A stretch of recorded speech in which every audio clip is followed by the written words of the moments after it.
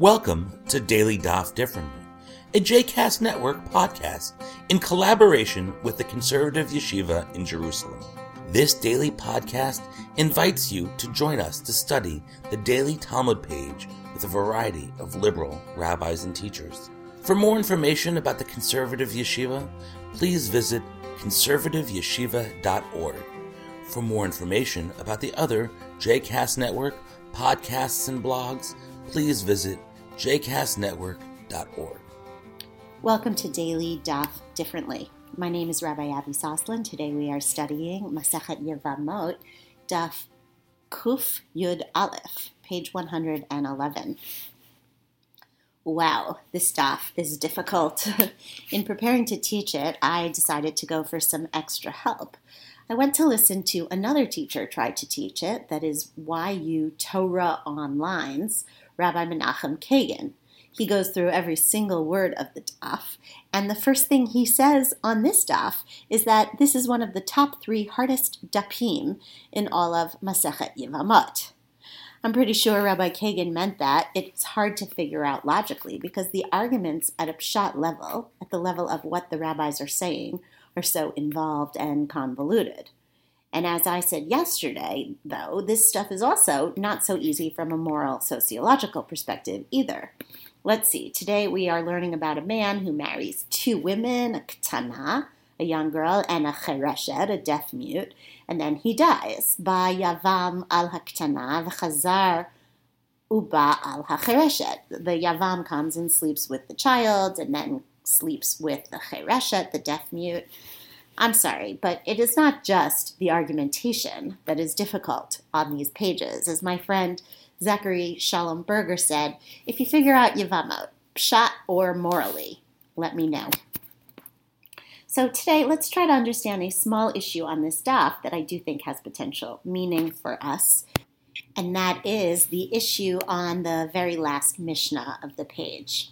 In the middle of daf bet, Hanoderet hana'a miyavama b'chayei ba'ala, a woman who vows during her husband's life not to receive benefit from her brother-in-law. According to the Mishnah, if her husband dies childless, the brother-in-law must do chalitza with her. Kofin oto she yachlotzla. We compel him to release her from the marriage. Le'achar mitat ba'ala, but if she made that same vow after her husband's death, mevakshin himenu sheyachlotzla, we ask him to perform chalitza. The verb kofin, compel him, is changed to mevakshin. We don't compel, but we ask. This is a fascinating moment. Let's remember that biblically, any utterance that is a vow is binding. Even, I vow that I will never get any benefit from my brother-in-law, unless it has been officially annulled. The rules of women and nedarim are easy to find. They're even in Wikipedia. According to the Torah, a neder pronounced by a married woman or a female who is still living in her father's house can be disallowed, can be annulled, really, by her husband or her father, if either of them chooses to do so, but only on the day that they hear the vow. Otherwise, the neder may never be broken. So if the husband and or brother invalidate the vow that day, it's fine. It may sound a little bit disturbing that a woman's vow could have been so easily invalidated, but it is good to know that at least it was only on the very day that it was made.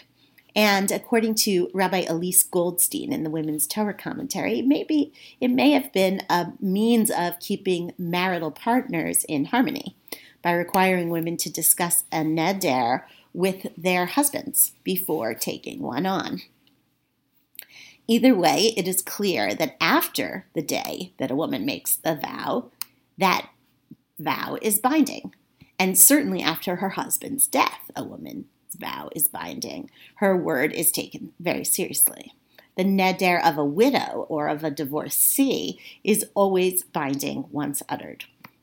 So if the neder of a widow is binding, then why is the Mishnah gentler with the vow that the woman made after her husband's death?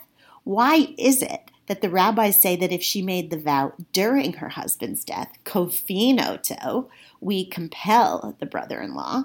But if she made it after her husband's death, mivakshin hemenu, we simply request it of him.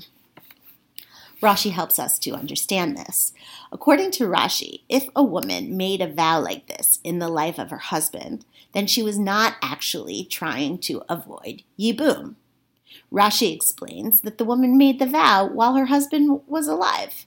V'lo nitkavna liftor atzma hemenu le'achar mitad ba'ala, ela shehaya lahem ka'as ze im ze. She never intended to be rid of her brother-in-law after her husband's death as a potential new husband, but she was simply angry at him. She didn't know her brother-in-law would become her yavam. Her husband was alive. And we can assume that she had no intention of prohibiting herself from him as her yavam. The issue of yibum was nowhere in her mind while her husband was alive. Instead, Rashi understands that she was simply angry at her brother-in-law, and she didn't want to get anything from him while her husband was alive.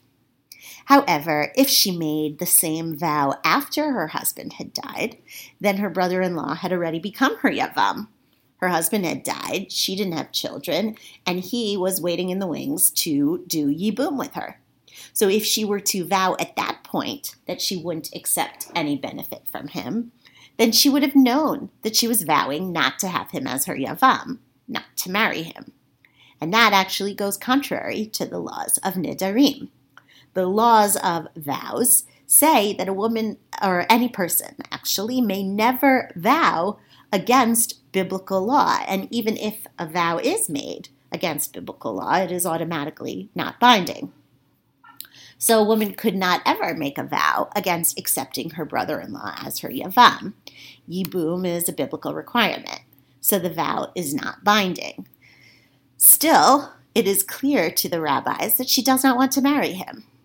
So the Mishnah pushes the rabbis to ask the yavam to release her.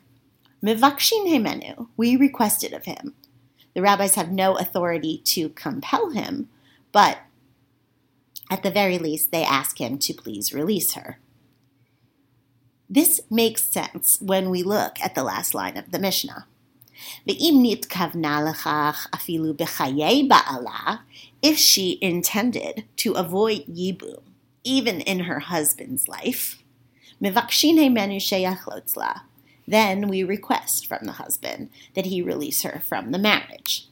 If she intended to avoid yibum, then she was intending to go against biblical law, even if her husband was alive. And the rabbis would not be able to compel him just because of her vow. Instead, they request of the brother-in-law to perform chalitza because they know that that is the woman's preference. Well, here at least we might be able to see one moment of respect for a woman's choices. The Mishnah lets us know, first of all, that a woman's vow is taken seriously. And even if she goes against Torah law, the rabbis respect her desire. Given the general lack of agency that we've been seeing throughout this Masechet, this is a moment of a little bit of relief. A vow is a big deal, and the rabbis understand that a woman's preference should be taken very seriously. It's a moment, a glimmer of hope, in an otherwise somewhat dark Masechet. I like to find these moments. I look forward to finding more of them with you throughout the rest of the week. I hope you've enjoyed today's episode of Daily Daf Differently, and that you'll join us again tomorrow for a new page. The music at the open and close of this episode is Ufros from the Epichorus album One Bead, available on Bandcamp, iTunes, and Spotify.